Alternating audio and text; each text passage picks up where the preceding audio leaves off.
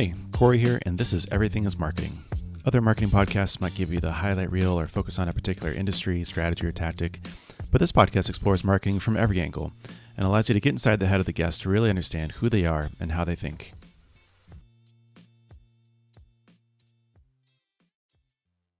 Anyone in SEO will tell you that Google Search Console is a must for tracking how you're doing. And now you can add another, even better in a lot of ways, tool to your tool belt with the Ahrefs Webmaster Tools. They saw that Google Search Console has a handful of known issues, is fairly limited in its insights, and has basically stripped away some of the most useful features over the years, unfortunately. So they decided to make the Webmaster Tools a new must-have and completely free tool for website owners. You can sign up for an account completely for free to see how you're doing and what you can do to improve. Check it out at ahrefs.com/AWT. You can find the link in the show notes and get started today. On the show today is Pep Laha. Pep is a conversion rate optimization expert and the founder of CXL, Spiro, and Winter.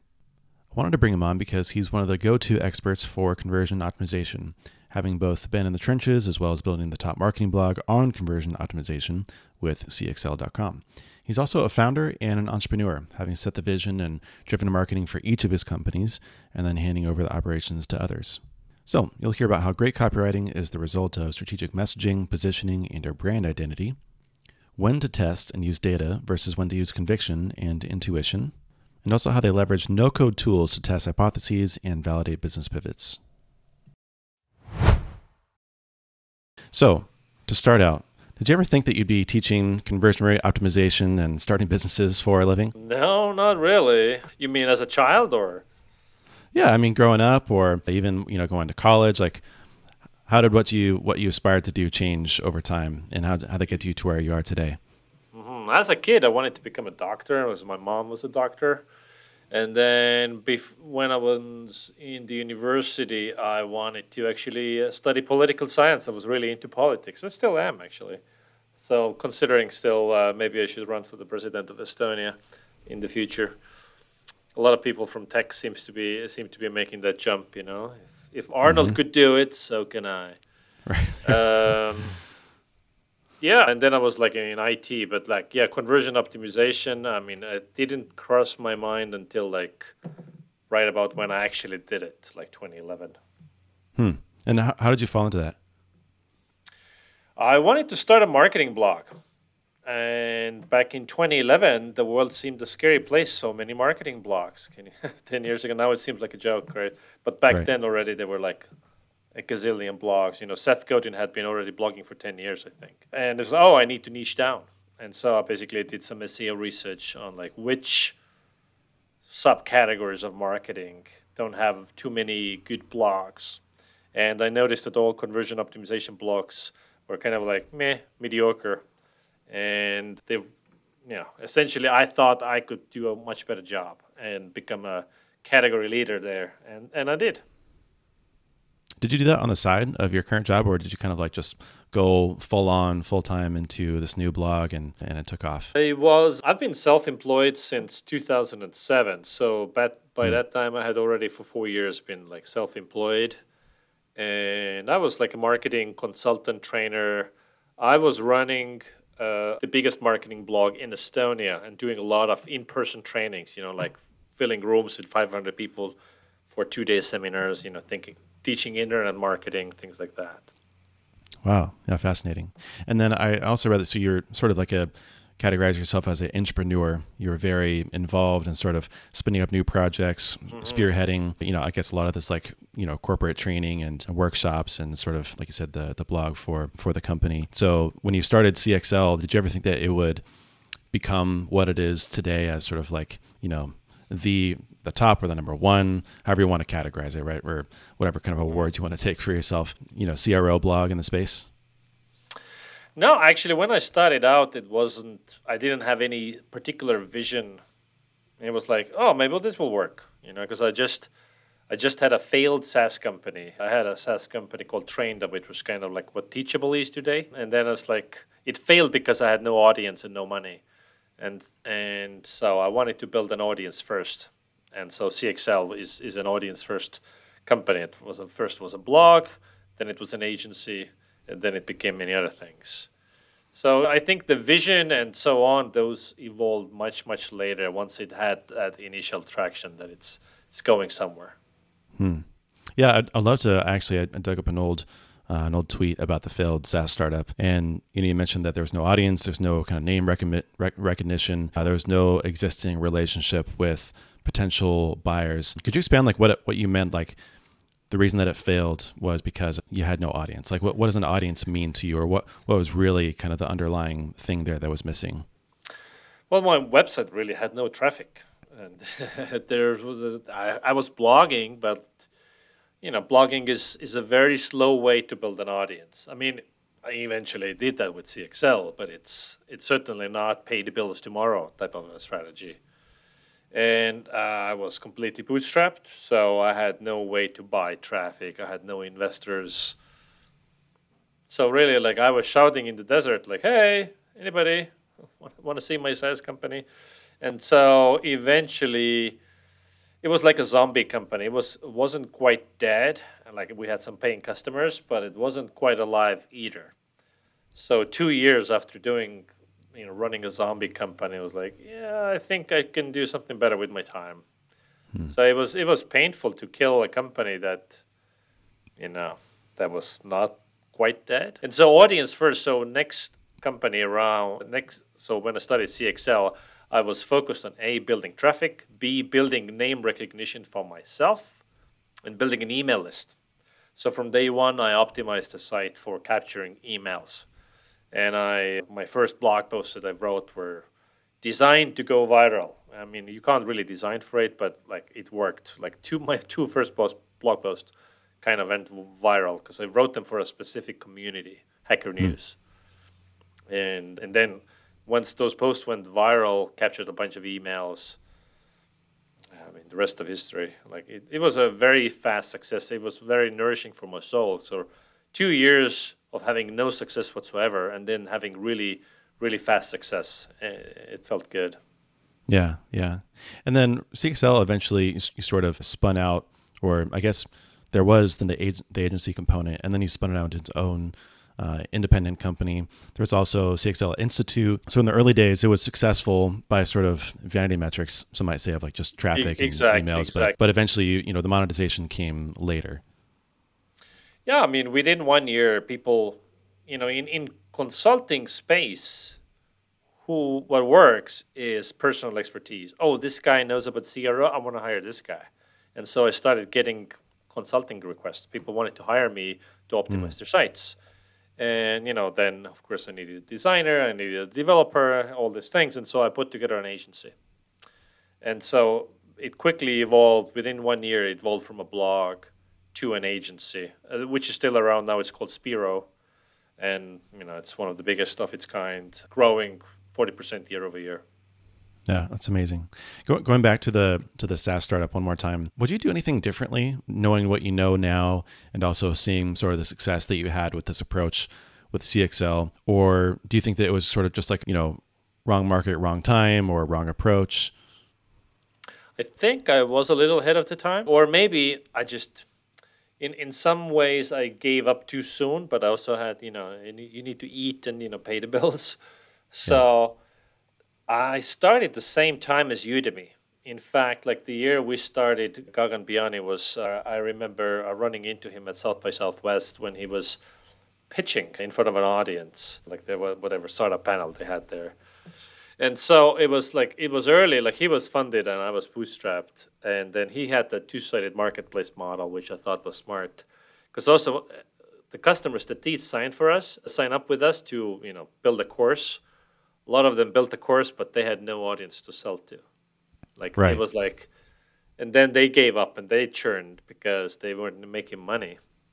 So I thought like, oh, a two-sided marketplace is a good idea. And back then, 2009, 10, the ecosystem for like this, tools of where you can just build and monetize, like that wasn't there. It was coming. So in a sense, yes, there is some regret that I gave up too soon. But of course, it's impossible to know whether it would have worked out because I mean it worked out another way. Right. And you would have probably had to wait for quite a long time in order to start see the results. And it's interesting now that a lot of people do have an audience and it's much more well established and it's a much larger market, that sort of the opposite is happening, where everyone's going off of Udemy or they're creating their own sort of platform, if you will. Totally. And there's no need for the two-sided marketplace. And so time and place for everything, it seems. Exactly. And then now, of course, it's the opposite problem where because the barrier of entry is gone, it is so easy to build your own course. Anybody has access to nice quality cameras, lights are cheap, the tech is cheap, everything is cheap. It means that everybody and their mother are selling ebooks now, or courses, or whatever it is. And it's actually it's so easy to make money with ebooks that even developers, SaaS owners, are selling ebooks on the sides, because it's making money with ebooks is easier than with SaaS. Mm-hmm. It's like a sad reality. And I think there's going to be a consolidation wave coming up, because even though every creator has access to build, there's still a distribution problem, meaning that you need to build your own audience, and some people are going to be more successful than others at it. There's just so much more noise out there. Yeah. And it's harder to compete in this space because, I mean, what are you competing on if you have an online course? And I know firsthand because CXL is an e-learning company, and moats is something I'm constantly thinking about. And so in e-learning, what do you compete on? Like, what type of courses you do? Anybody can copy that. Who's your instructor? Oh, if it's not you, anybody can have the same instructors as you, and so on and so forth. So it's very little like depth of the course. Do you do a longer course? Anybody can do a longer course than you and more in depth. And so yeah, it's tricky. What do you think is the moat for something like e-learning courses, sort of educational content? Does it simply kind of come down to brand, or is it distribution and just sort of the advantages of how well you market and how wide you cast your net? Mm-hmm. Well, brand for sure plays a huge role, because it just, who has the best brand,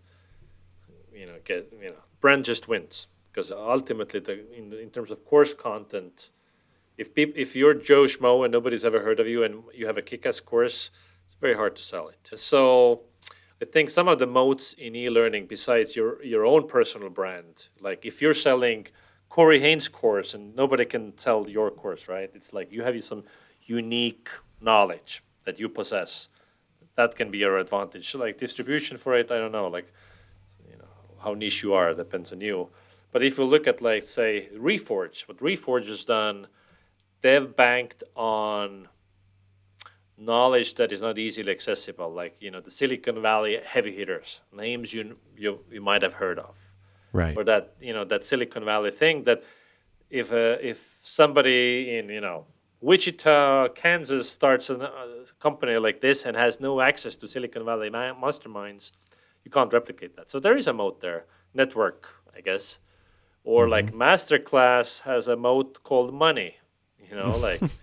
Because supposedly they pay their instructors $100,000 per course and up.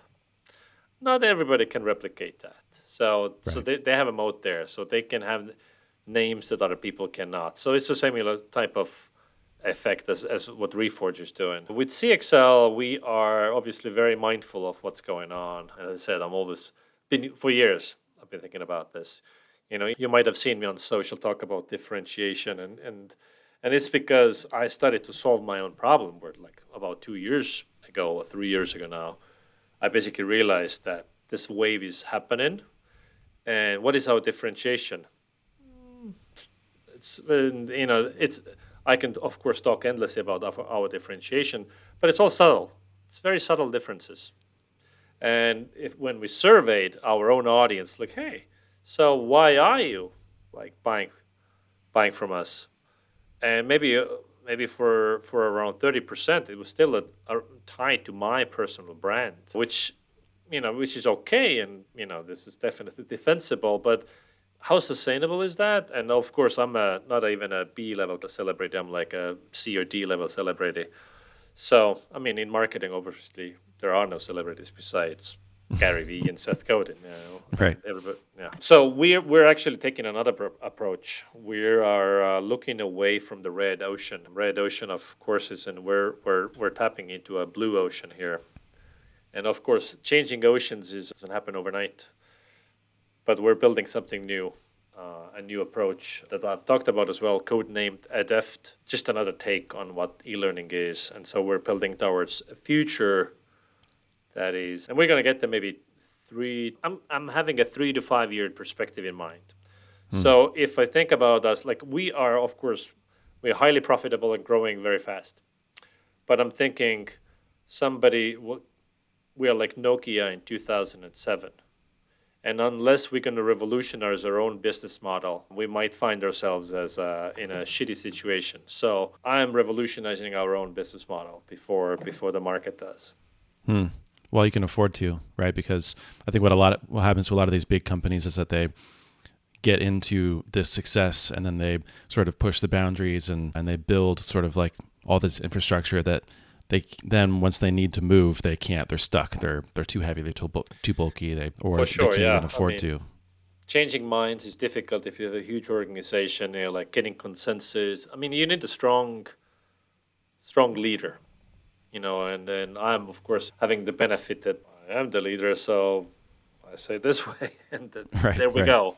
So I don't need to convince. I mean, I do convince minds. I collaborate, synergize, a lot of internal discussions, but ultimately, the role of a CEO is to set the vision and then make the team go a certain direction.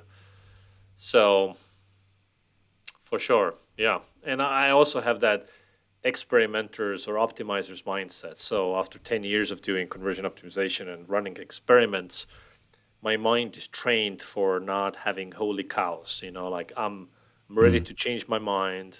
I'm ready to experiment. I'm ready to tinker always. Yeah, that is one of the hard parts of being a marketer is you're sort of always proving yourself wrong in a lot of ways of, oh, I have this great idea and I think it's going to work wonders, just watch, and then it flops, right? And so you kind of learn to humble yourself and think, oh, this could work, it could not work, but I just want to find what actually does work. I just want to find the best variable. I want to find the best experiment. I want to get to the truth, essentially. And in the end, a strategy is also a hypothesis that you need to test.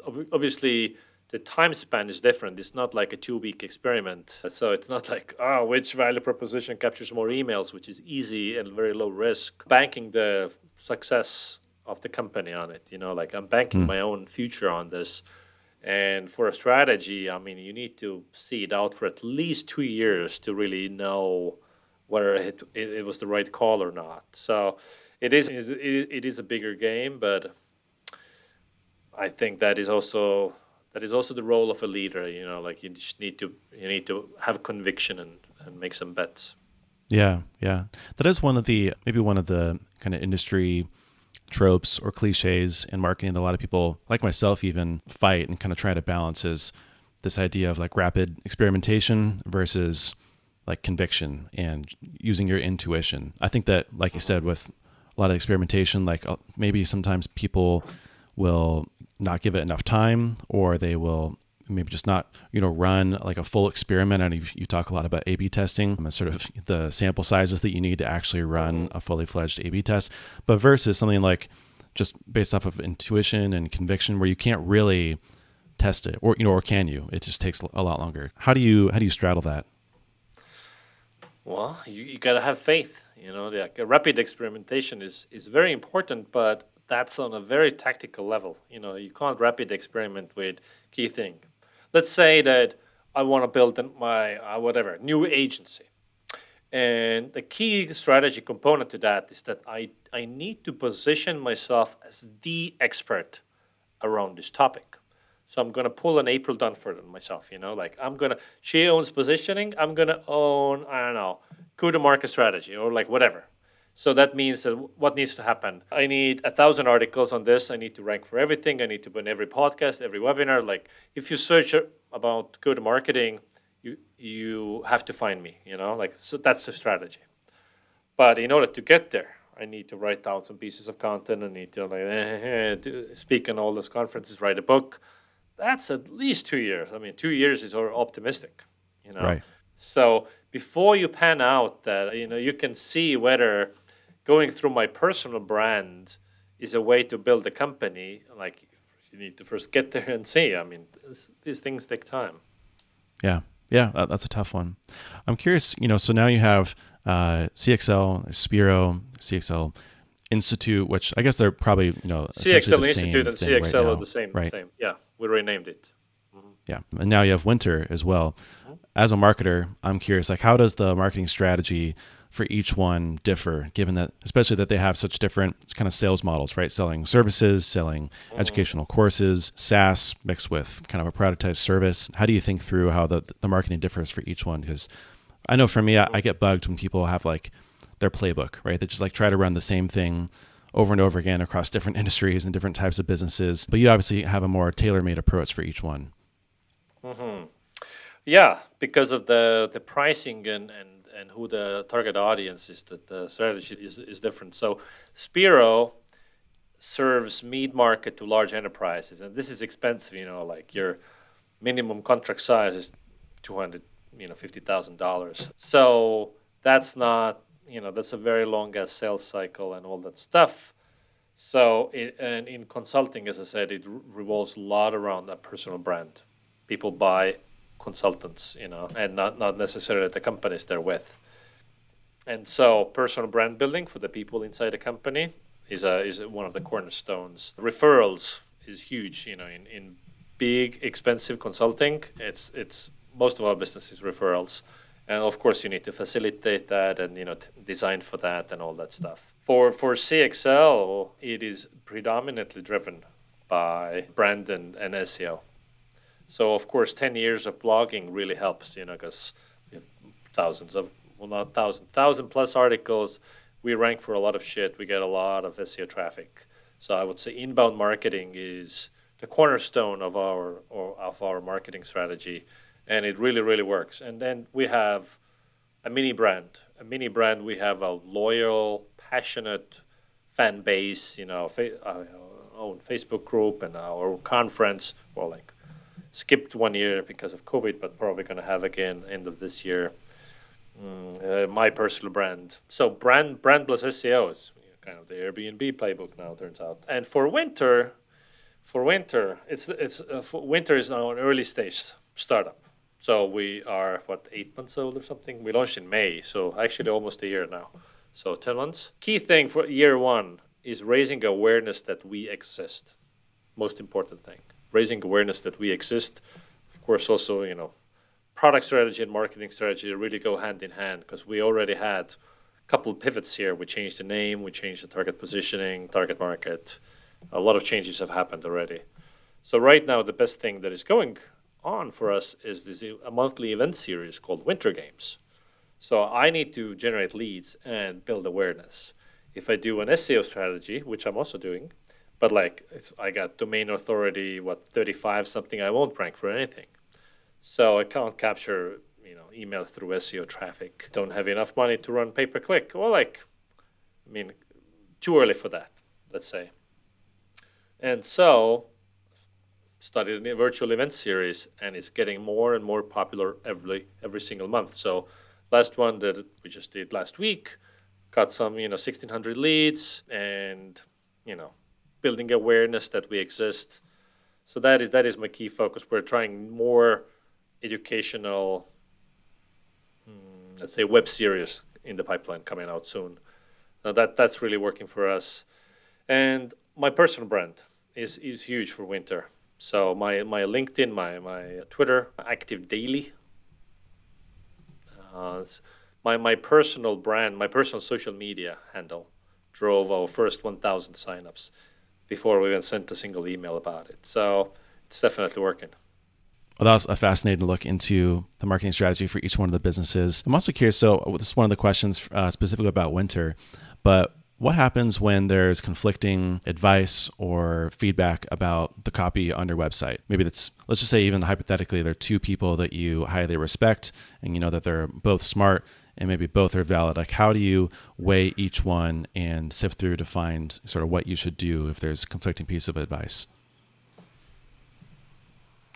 Well, you evaluate what is what they're saying is accurate or not. So if they're just telling you what to do,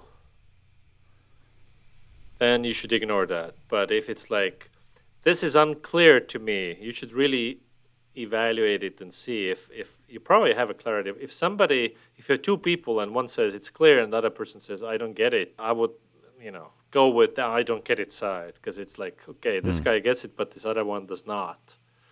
Or so basically, it really depends on what is the conflicting advice here. So if there's telling you different things what to do, you have to make up your own decisions.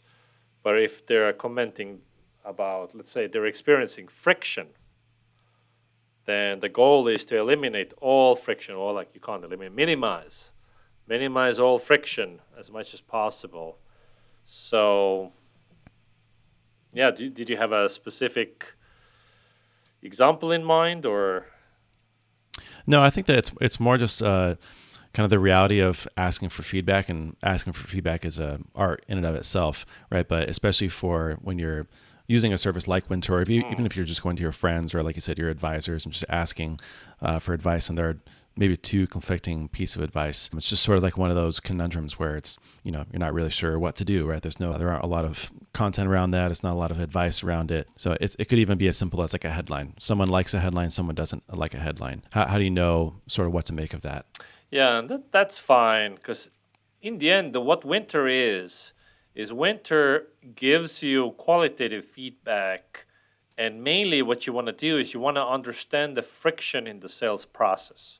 The goal is not to eliminate that everybody loves something, or like, actually polarization is good, because if you just make it smooth around the edges, you're optimizing for mediocrity, and you end up with a non-offensive, completely boring headline that nobody cares about. I mean, it's the same thing with customer research. If you do user research, or like market research, and see what people want and what are the problems, and then you just tailor optimize your product so it would solve the problems that the users have, you will end up just like everybody else on the market, because all your competitors are solving the exact same problems. So there is a lot of room for your personal point of view. You need to believe something. You need to stand for something. And yes, listening to the user is important, but if that's all you've got, you're going to be a really boring brand. Yeah. I think it was Seth Godin who said, if you want to make someone for everyone, make something really average and mediocre, because that's ultimately what is going to appeal to the masses, right? And so exactly if you right. want to make something outstanding, it has to be niche and tailored for someone in particular. And then, most market-leading companies or category-leading companies are boring. Let's take Toyota. It's like the most vanilla, boring-ass cars there are. And I listened to this interview with the chief designer of Toyota Camry. And he was describing how difficult actually it is to design a Camry, because if you're designing a Ferrari or a Lambo, it's like, you can have your own vision and what's cool and so on.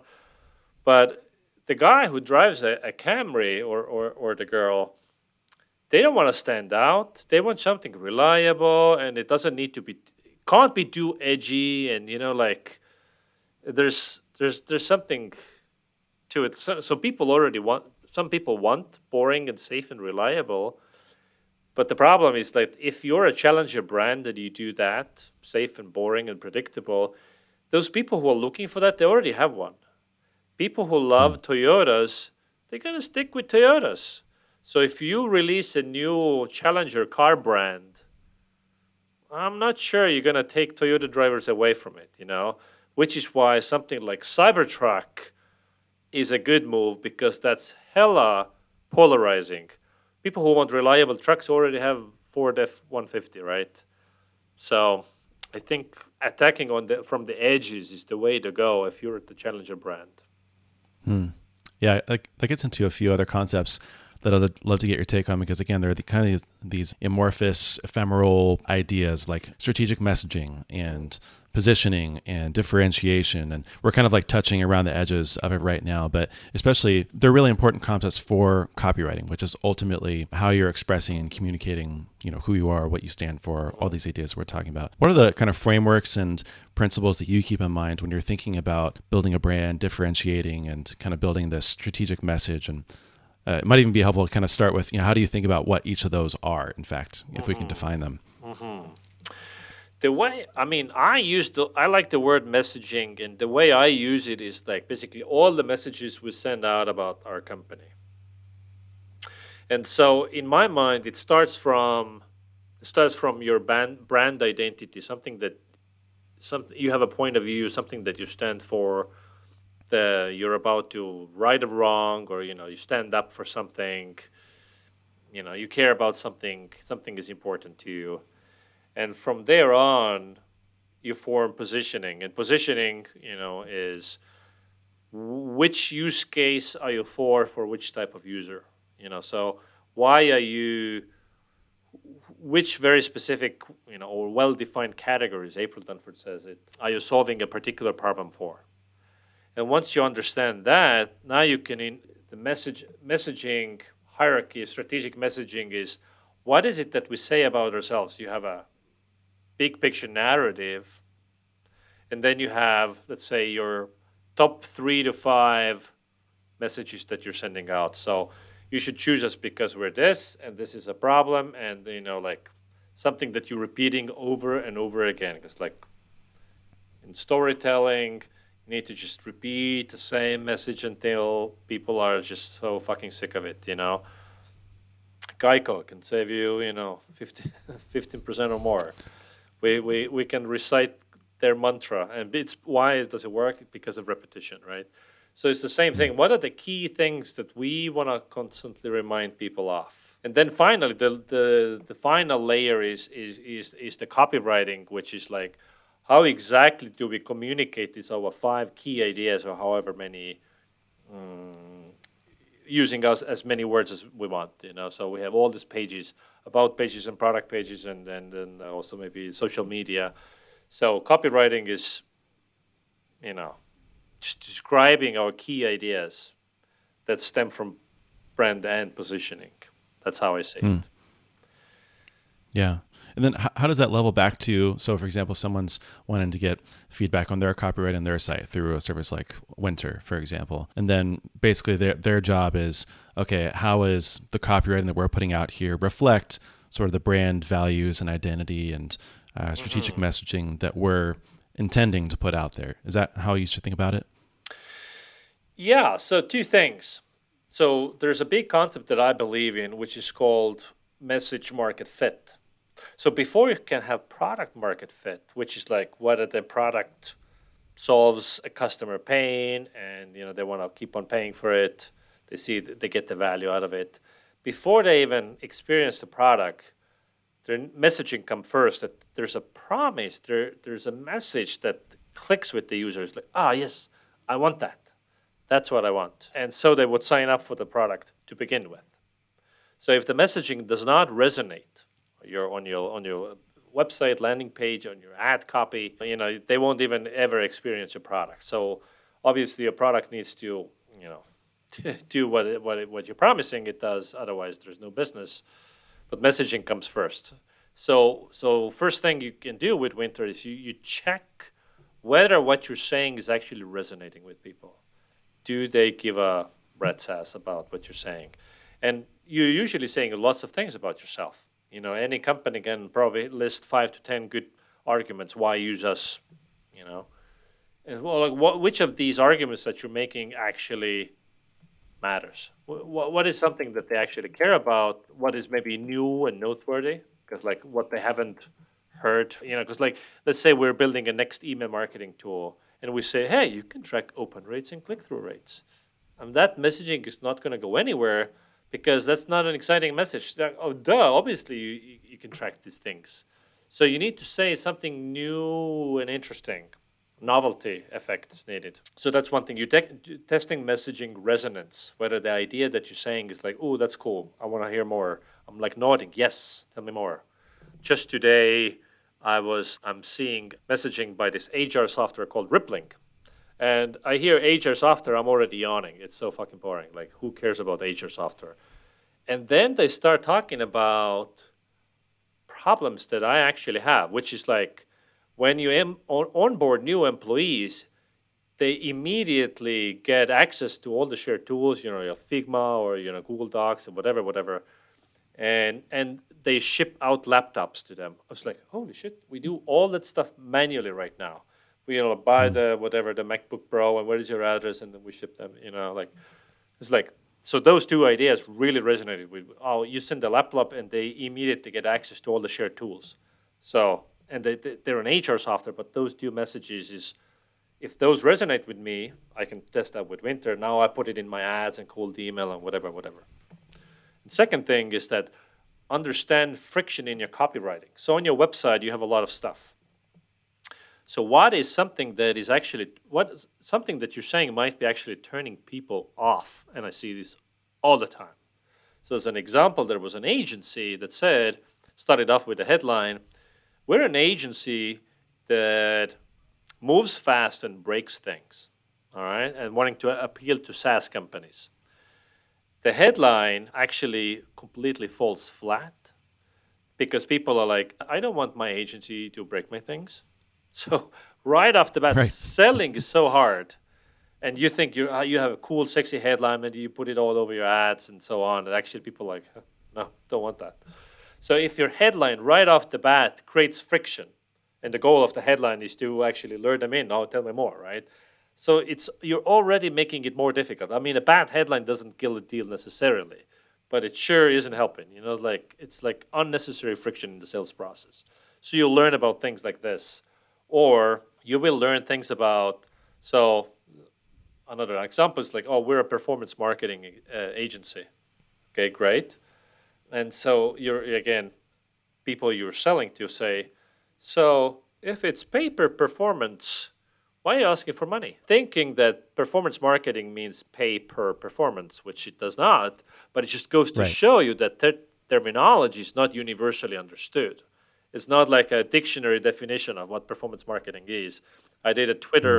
Twitter, not like a poll, but I asked, hey, how do you understand performance marketing? And I got like 40 different definitions. It's one of those things where everybody has their own idea of what something means.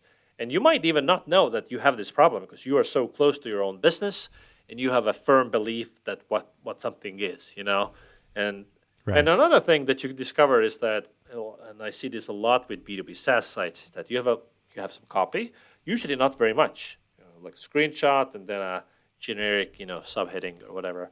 The people read everything and they still don't get it. It's like, no idea.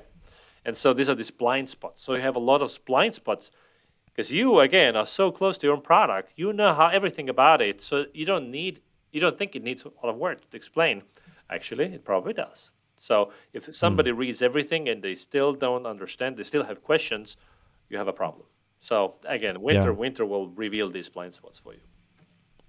How does kind of the stages of awareness play into this whole idea of trying to meet people where they are, understand where they're coming from, what they already know about you or, your category, your market, all the assumptions that kind of come along with that? Is that something that people should be thinking about from the start or that you kind of work out at the end? But, in other words, should that be a part of the process of creating the copy in the first place, or can you worry about that later?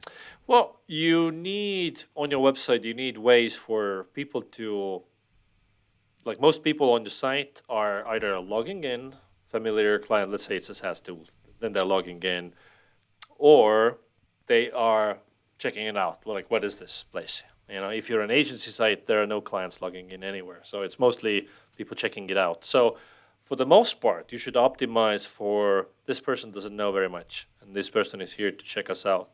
However, you should have shortcut links for like if they're here to log in, they click login, right? Or there are, let's say, shortcuts to more pages, deeper pages that assume a certain level of knowledge. But for the most part, you should assume that they don't know anything to convert more customers. In Winter's case, we advocate that people don't include panels when they're doing message testing, that they invite people who have never heard of them before. Because those Hmm. people, again, when you're trying to understand the clarity of your messaging or your content gaps on your website, like the blind spots, people who already know what your tool does, they don't need to, they don't need all the information. They already know. So they don't have those questions. So people who are unfamiliar with your brand, they will read it and it's like, well, how does it exactly work? I don't get it. So that's what you want. I think that's probably one of the downfalls of asking your friends for advice, right? Is that they might already have all the context needed and they already know kind of how you're thinking about it. Or they've heard it, 1,000 different ways. Whereas complete strangers can actually give you objective advice to help. Exactly right. Yeah. Same goes for like user testing if you're testing your app usability or whatever. Whereas there's even if your software is hard to use and clunky to use, your users will eventually learn all the quirks about your thing and they'll be able to use it, and maybe they don't even mind after some period of time, but new users are struggling. So you always, a fresh pair of eyes, helps tremendously. Yeah. What's your take on kind of AI copywriting and GTP3? And we've been seeing some trends right now. This is going to date the podcast a little bit right now for the future, but I think it'll be a trend for the next couple of years. Are you a fan? Are you not a fan? Do you think that there's kind of a real workflow? Is there something to be, scared about or excited about? I mean, overall technology, I think, is exciting. So, I mean, I've seen copy.ai and conversion.ai. So the limitations currently are that the algorithm has no clue what it's saying. It is not contextually understanding anything. So it is just spraying out patterns without understanding anything about its content. So in that sense, I am deeply skeptical. And you can't tell the algorithm, like, please make this more clear. And if you look at some of these examples of what it's spitting out, it is cheesy as hell, and I would never put that copy anywhere on my website. So, I mean, it is impressive that the algorithm can put together coherent messages. That's very impressive. So down the line, because this technology is in its infancy, right? I think the future is very exciting, and copywriters do need to worry about it. So especially, I mean, in every field, there's the top experts and there's the commodity experts. The top experts never need to worry about anything. There are always companies who want the best, hire the best. So, but if you're one of those, let's say an Upwork copywriter and you get paid by, whatever cents per word, whatever you should be really very worried. So I think as with any automation, the bottom 30% of service providers will be eliminated by algorithms. Same is for like warehouses, like robots will be able to put packages on shelves. Thank you very much. No humans needed.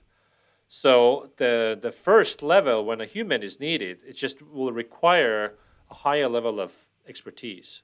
Currently, I mean, I don't know how many copywriting Facebook groups and so on you are part of, but like just out of pure professional curiosity, I'm part of many that have tens of thousands of people, and you see the level of questions they ask. There's always noobs to anything. They're the biggest portion of any group.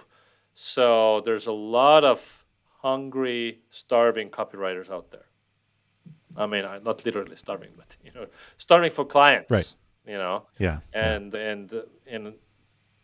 I don't know how many copywriters you've hired. I've hired so many. And when they send me sample works, most of it is just utter garbage. It's so bad, and I'd be glad to replace all those people with an algorithm. Yet, Joanna Weebs of the future will have still a lot of work because the algorithm doesn't know what the fuck it's saying. Right.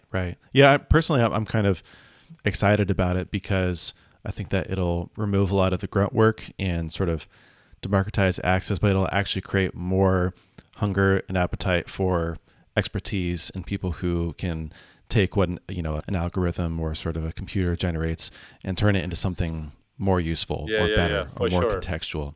I see copywriters talking about it, and there are of course confirmation bias is heavy with them. So whenever they find a flaw, they're like really take a lot of glee and joy out of see, these algorithms want our jobs.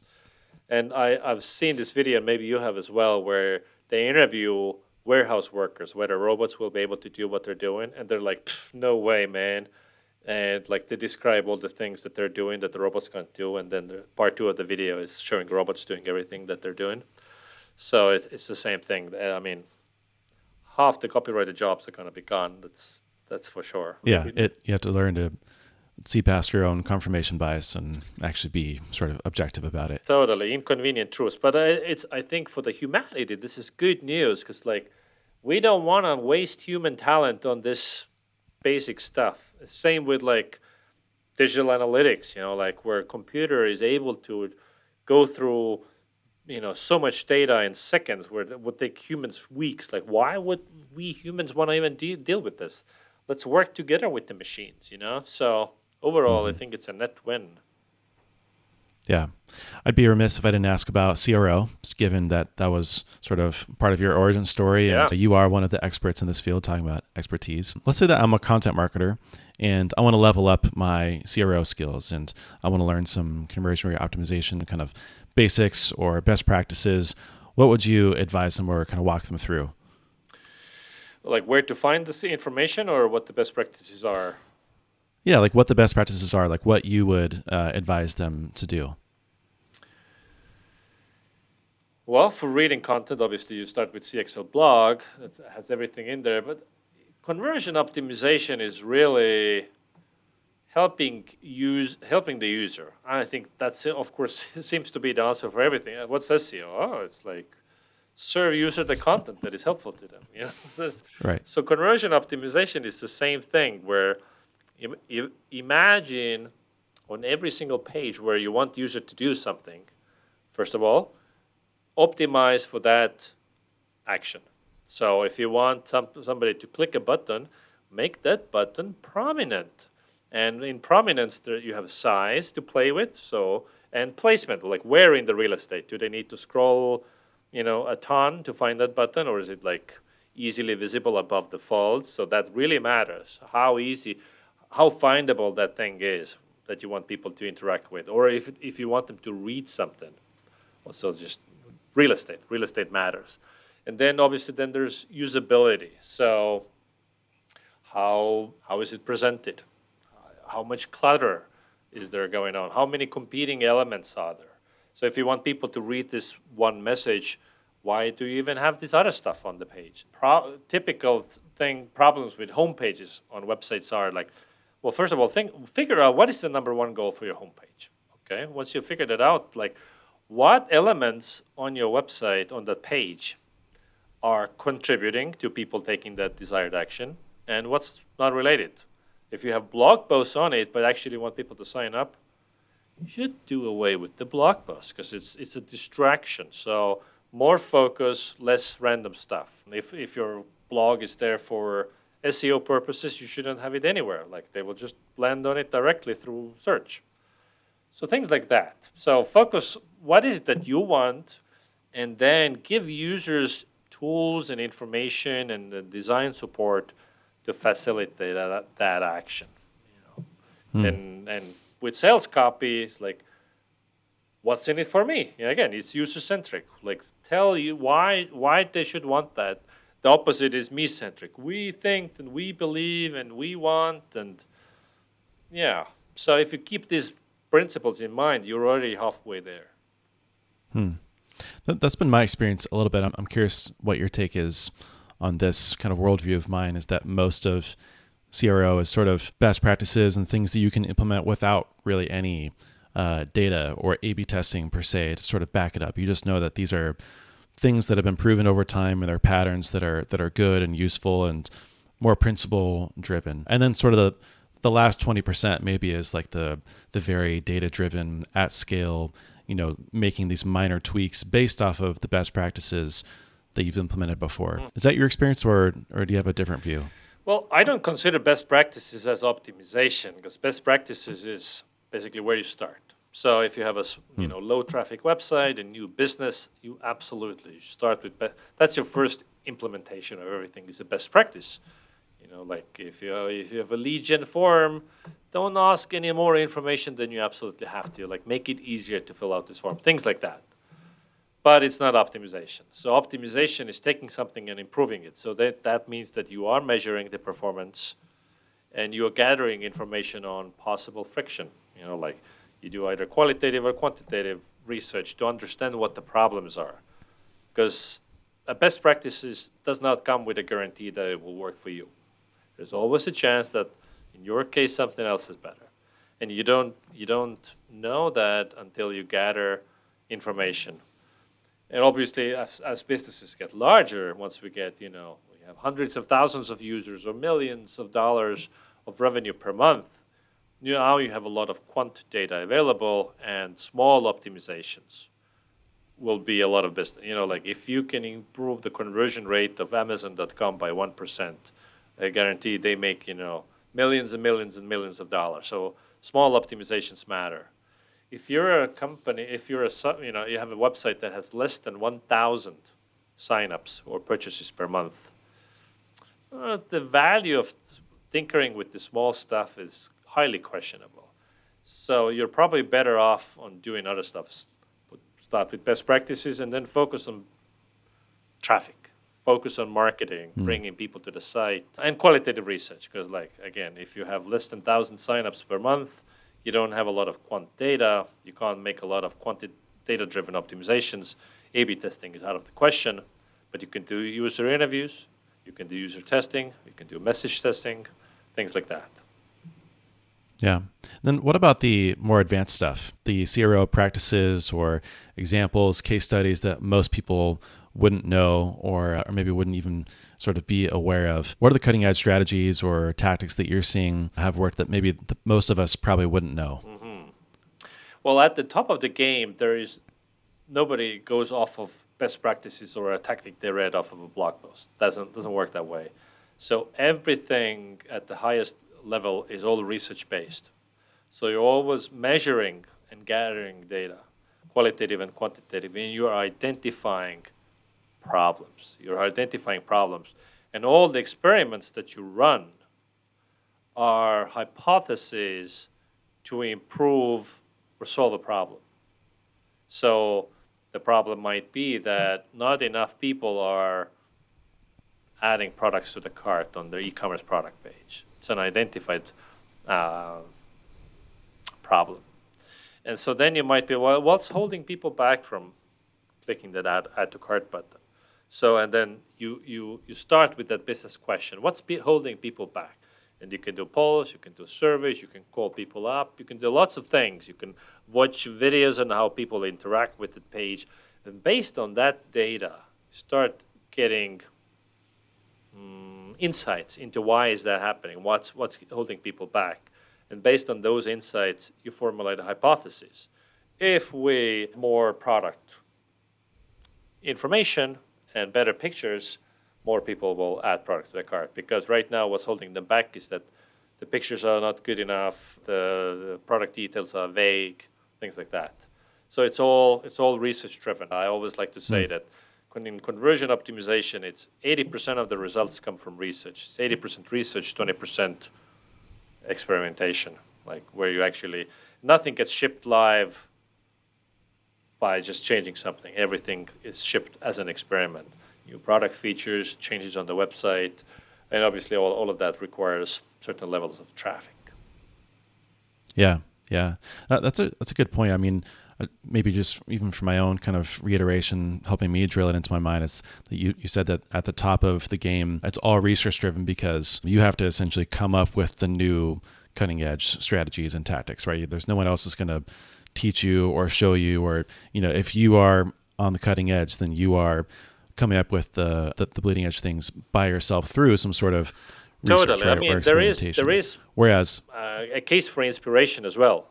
Like you go to swipe files and so on, but it still starts from understanding that you have a particular problem that you're trying to solve. Let's say people on the pricing page don't get it. They don't understand how your pricing works. Maybe you have complicated pricing. So even if you understand what the problem is, the solution is not obvious. And that most teams spend a lot of time thinking about what is a hypothesis for a solution. And so inspiration, like swipe files, like this company solves it like this, is can inform a test hypothesis, but they are never randomly testing their pricing page. They always come with like, this is a problem and we just need ideas for solutions. Because, I mean, if we knew what's going to work, we wouldn't need to experiment, but nobody knows. So we formulate Right. multiple different ideas and then test those. Yeah, yeah. I'm curious to get your take on sort of how to actually go about experimenting. And I know you have some interesting thoughts on sort of technical ability for marketers. Now we have sort of this whole no-code movement. I'll read you this tweet really quick and then I'll have you unpack it a bit. But you said you can't be a serious digital marketing practitioner if you're not technical. This was back in 2018, by the way. So I'm curious to get your take on this now that's a little bit more modern. You said instead of running away from coding, machine learning, working with APIs and CDPs, you should embrace it. When you don't get something, quote unquote, at first, it's time to get curious instead of becoming afraid. So I'm curious, if that's changed and or how that applies given all the tools and no-code software It's still available 100%. today. Just maybe the barriers of entry to some of those technologies have come down. So we talked about the AI, copywriting, and AI and machine learning coming to all aspects of marketing. So you still need to embrace it, understand how it works, what it can do, what it's good at or not, and where you, a human, where do you fit in, and then how do you make the most of this? Like if CDP as a technology is available, and like, oh, I don't know, scary, it sounds like I hate acronyms. I mean, you're just gonna be, gonna fall behind. I mean, you need to like, I don't understand it, scary acronym. Yes, tell me more, and you need to spend the next couple of weeks learning about it. So with no code and experiments, the key optimizations that you can now do is with no code, you can get something that's working, let's say 80-20 out really fast. And you still need developers to build a real thing down the line that is scalable and has a nice user experience and all that stuff. But for validation, it's so good. So at Winter, before we pivoted from consumer panels to B2B panels, we wanted to, before making that leap, we wanted to validate whether we are able to deliver B2B panels well, and we wanted to validate whether people are ready to pay for it, because it costs more money, and whether it's actually useful, whether people actually get useful insights and do something with it. So the only thing that we did was that we tried to recruited some people that, hey, you want to earn some money by being, answering surveys. So we built the initial list of panelists. And maybe it was, in the beginning, it was like 100 people. And then we recruited, hey, would you like message testing for your website? And if you sell to SaaS marketers, we can bring you SaaS marketers. So we found somebody who wanted that. And then we put up a Typeform survey. It's like, hey, here, describe who you want, what's your website, who's your target audience, and there's a Typeform has a credit card payment thing also inside. And we took money. And then those people who were in a panel, we send them links to whoever's website by hand. Here, these are the research questions we have about this website. Please answer them, fill out the survey. And like, it was a lot of manual work by hand. Nothing was automated. We gathered the data, and then from spreadsheets, we put them into a nice visualizing the results, and then showed them to the client. It's like, hey, do you like this? Is this useful? What else would you like to see? And obviously, it's not scalable. So my principle now is that I only bring in developers to scale something, but we absolutely need to validate whether it's useful, whether people want to pay for it before by hand. And it is manual and it doesn't scale, and that's fine. And so maybe 10 years ago, that was not possible, to get a first version of something, you needed quite a bit of developer help. Or of course, smoke tests have been around since forever. I mean, I was reading about doing smoke tests in the mid-2000s.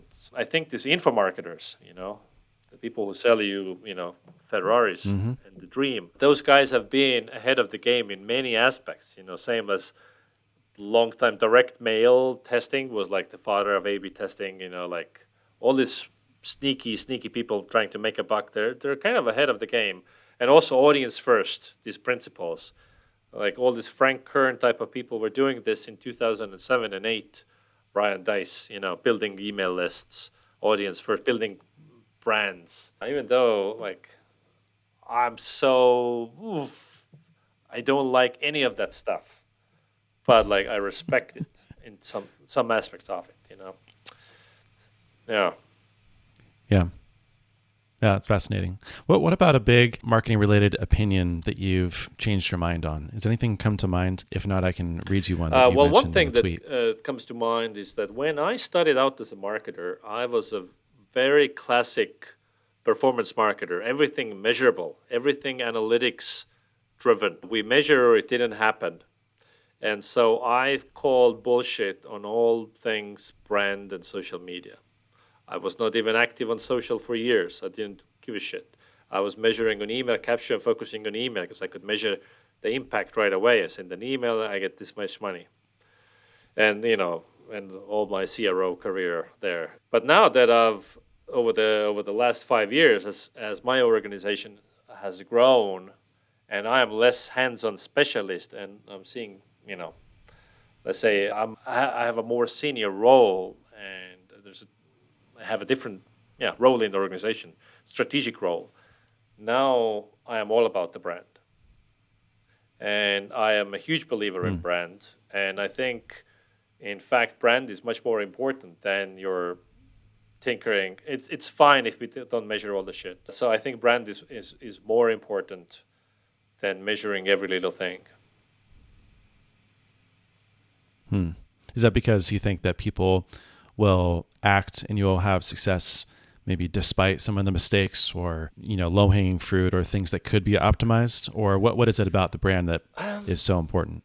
Yeah, I think it has to do with just competition and competing in the market. It's just the brand is a moat that anybody can have, whereas some of the moats that are available to companies are just only really huge companies have those, like network effects and switching costs and all those things are or innovation. You got to have a lot of money to play those games and have those moats, patents, and shit like that. But brand is something a small business can have. I mean, obviously, you can make a much bigger brand with much more money. That money still makes the world go around, but it's just it's a reason it's how you can win sustainably. And I had 3 small businesses, each under 100 employees. So I can see brand has helped me a lot. And the companies we work with, I see how helpful is brand. And now, last week, what Airbnb said about their 2020, where they turned off their marketing and 95% of the results were still there. There's the power of brand and SEO. So, yeah. And even if you don't measure everything, the effects are still there, And we talked about the small optimizations and big optimizations. When you're small, you can't really do small optimizations anyway. I mean, yes, you could be doing terrible shit and you don't even know it. It's true. I'm not saying don't measure. That's the wrong message. I'm saying brand is very, very important. Right. And eyeballing stuff in terms of measurement is often good enough. Yeah. When you look back on the thread of your career, what's kind of the common themes, common denominators that have gotten you to where you are today and kind of held everything together? Well, it's marketing. Marketing is the common thread, and experimentation. I've tinkered with a lot of stuff. I've tried a lot of stuff, and also failed a lot. Luckily, more wins than losses. And we talked in the beginning that I consider myself as very entrepreneurial. So I am always bringing new stuff out and not afraid to try. Not afraid to try. So that's kind of like the sum of common thread. Not afraid to reinvent myself. Yeah. 2 final questions for you. What's something that you bought recently? And could you walk me through the experience of how you discovered it, why you bought it, and what you use it for? Mm-hmm. Well, I do a lot of podcasts and webinars and either my own or I'm a guest at somebody else's show. And so some of those videos get posted on the internet. And then when I watch the recordings of those, I'm like, oof. actually that looks suboptimal, you know. And so I changed the room I'm in because I used to be in the small, really well insulated cold box. But then I looked at my videos of those rooms. Was like, yeah, it's not a nice backdrop because I need like you need more depth. I mean, this is not optimal, but it's better than what I had. But then I realized lighting is an issue. So that's how I came to know that that's the problem. Hmm. And we have an in-house studio here at CXL. We film courses, so we have all kinds of lighting, but it's like big and bulky, and like I don't wanna. So then in my research, found this Lume Cube, which is a yeah Lume Cube. It's really nifty, and it's really easy to use, and it plugs into your whatever, and it's light in your eyes that doesn't blind you. Kind of also Hmm. feel like an Instagram influencer now. And it's once I found it, and it you can with a suction cup you can attach it to your laptop and so on. So very easy, and it's enough low tech. So that's I think it was like $100 or something. So bought it from Amazon, like I buy everything. Did you search directly through Amazon, or did you Google, best backlight for a computer for Zoom calls, or what was the first place that you found it? Yeah, I went to Google and I read some maybe 3 or 4 blog posts looking at different options, and then I went to Amazon and read some reviews. It was the whole process was fairly quick, Hmm. maybe 20 minutes, 15 minutes. It's crazy, right? That's the modern day experience. And what was the Yeah. ultimate thing that got you to buy it over the hundreds of other, competitors or alternatives for this light? Two things. One is the size. It's very compact. It's very small. Whereas like most lights are huge, and I didn't want a huge tripod on my desk or like a huge ass thing. And I also wanted something that's fairly easy to use, so not too advanced, just on and off buttons. That's all I care about. Right. Yeah. So No switchboard needed, no external, no remote or anything like that. It's just on and off, plug in, plug out. I mean, I can change color temperature and shit like that, but yeah, Yeah. it's very fairly basic. Yeah, cool. Well, last question for you. I'd love to get a peek inside of your swipe file per se and get an idea of some marketing examples or campaigns that you thought were worthy of saving or just, even just memorable. Could you walk me through a few of those and what stands out to you about them? So a while ago, I did message testing for this company called Lambda School. So Lambda School that was this website that really got a perfect score on Winter. It's like people just love their copy. There was not a single doubt, not a single hesitation, and so on. And if you start reading the Lambda School, so first of all, it's super thorough, but the main thing is that the value proposition, which is like we're the school that invests in you, meaning that you don't pay until you get a job. They train you in Mm. software development skills. So, as they say, there's this saying called "There's no boring way to say that you won the lottery." It's a similar way that as soon as they nail an offer, which is like, we're going to teach you skills and you don't pay until you get a Mm. job. That's so compelling, and people eat it up. So I'm always sending people to Lambda School to see what a good copywriting looks like. Also, they're like doing other things really well. Overloading proof. They have screens full of tweets, Twitter embeds, and Twitter embeds are far more credible source of this testimonial than just a picture testimonial because it looks more authentic, right? I can click on Right. it. I can go to this person's Twitter profile, maybe even DM this person. Whereas if it's just, Mary 27 says, I like it. Like, did you just make that up? And another thing is that they have this huge list of logos of companies who've hired graduates. And this is like you show, It's a great one. company show like, oh, these 5 customer logos, they have like 100, or it seems that way anyway. So yeah, Lambda School for copy. And another example I would say is there's this particular thing I like about Black Rifle Coffee. I talk about Black Rifle Coffee a lot because of their how they compete on messaging. It's a commodity product. They sell coffee beans, which is as commodity as it gets, and they compete in messaging and do a fine job at it. But what I love about BlackRifleCoffee.com website is that slider they have for finding the right beans. So you start from light roast to very dark roast, and then you can slide through it. It's a nifty usability thing. I don't resonate with their messaging at all. I am not pro-gun and so on, but I bought their coffee. So because you thought the slider was good, and you just like the overall brand and sort of the message that it's very clear. I think it's pretty clear. Also, I was looking for super dark roast coffee because my wife likes coffee, but she cannot take the caffeine. But she likes a little bit. So the darker the coffee, the less caffeine the beans have.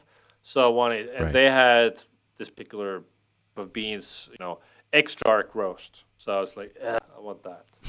That's amazing. I love it.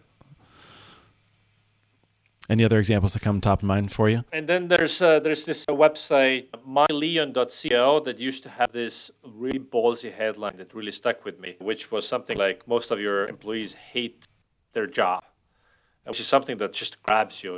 It's a classic operating wisdom that you want to create an emotion in people. Lead with emotion. Although now, checking out the website now, it looks like they have moved away from that headline. I do suspect that it's because they tested it, because they looks like they haven't even launched yet. It's like get early access. So if you have an edgy headline, something like your employees hate their job, it's gonna ruffle some feathers, which is actually what you want. It's gonna turn some people off. It's gonna repel some people, and by in turn, it's gonna attract the other kind of people. But it's very easy to criticize it, and so it's easy to smooth out the edges, and then you become the average and say factual, boring things. So that's a tough one. It goes back to the polarization we were talking about earlier, where it should be polarizing, potentially too polarizing. There's probably a line there for sure somewhere, but it's a great example nonetheless of how to really think outside the box. Exactly. I don't know much about this company, and I'm not even sure what they do. I just remember how that headline was just like, whoosh. I noticed. I paused, took a picture. Basically, maybe told a friend. It's like, look at this. So yeah, not many headlines do that. I know that's a big one. Well, those are great examples. I'm going to have the link to the web archive Wayback Machine screenshot of myleon.co for anyone interested, and as well as Black Rifle Coffee and Lambda School. But appreciate you coming on and sharing everything. It's been a wealth of wisdom. Thank you, Corey. And thanks for your time. Thanks again to Pep for joining me. And if you can, pop on Twitter and thank him for sharing everything, and let him know what you thought as well. So to wrap up, here are a couple of my takeaways. Getting feedback is an incredibly hard but important part of doing marketing. But getting feedback from friends and even experts sometimes can be misleading because they might overlook some of the things that won't make sense to a complete stranger. So it's best to assume the least and get feedback from people who know very little about you. Also, the smaller you are, the bigger your optimizations and changes should be. When you don't have a lot of traffic, conversion optimization isn't going to make a big difference for you. But the bigger you are, inevitably, the smaller your optimizations are going to get because small changes compound into big results when you're working with large numbers. And finally, brand is the ultimate moat. If you have no differentiator or unique capability, you're going to have a hard time and should probably focus on building that differentiation. But even if you do have a killer feature or a moat, it probably won't last forever. But brand affinity can last forever, and it's the best moat out there. And the good news is that anyone and anything can build a strong brand. If you've got a question or takeaway you want to share from this episode, you can actually do so in the Swipe Files community. You can chat with guests of the podcast as well as a bunch of other top-notch marketers. Join a community that will help you do your best work and be prolific. Check it out at swipefiles.com/membership. You can also get my free newsletter, Marketing Weekly. It's a curated digest of the best marketing content in your inbox every Sunday. And finally, check the show notes for all the important links, and if you could do me a quick favor, hit that subscribe button wherever you are, and leave a review so more people like yourself can find the show and help me grow the podcast. And with that, I'll see you in the next one.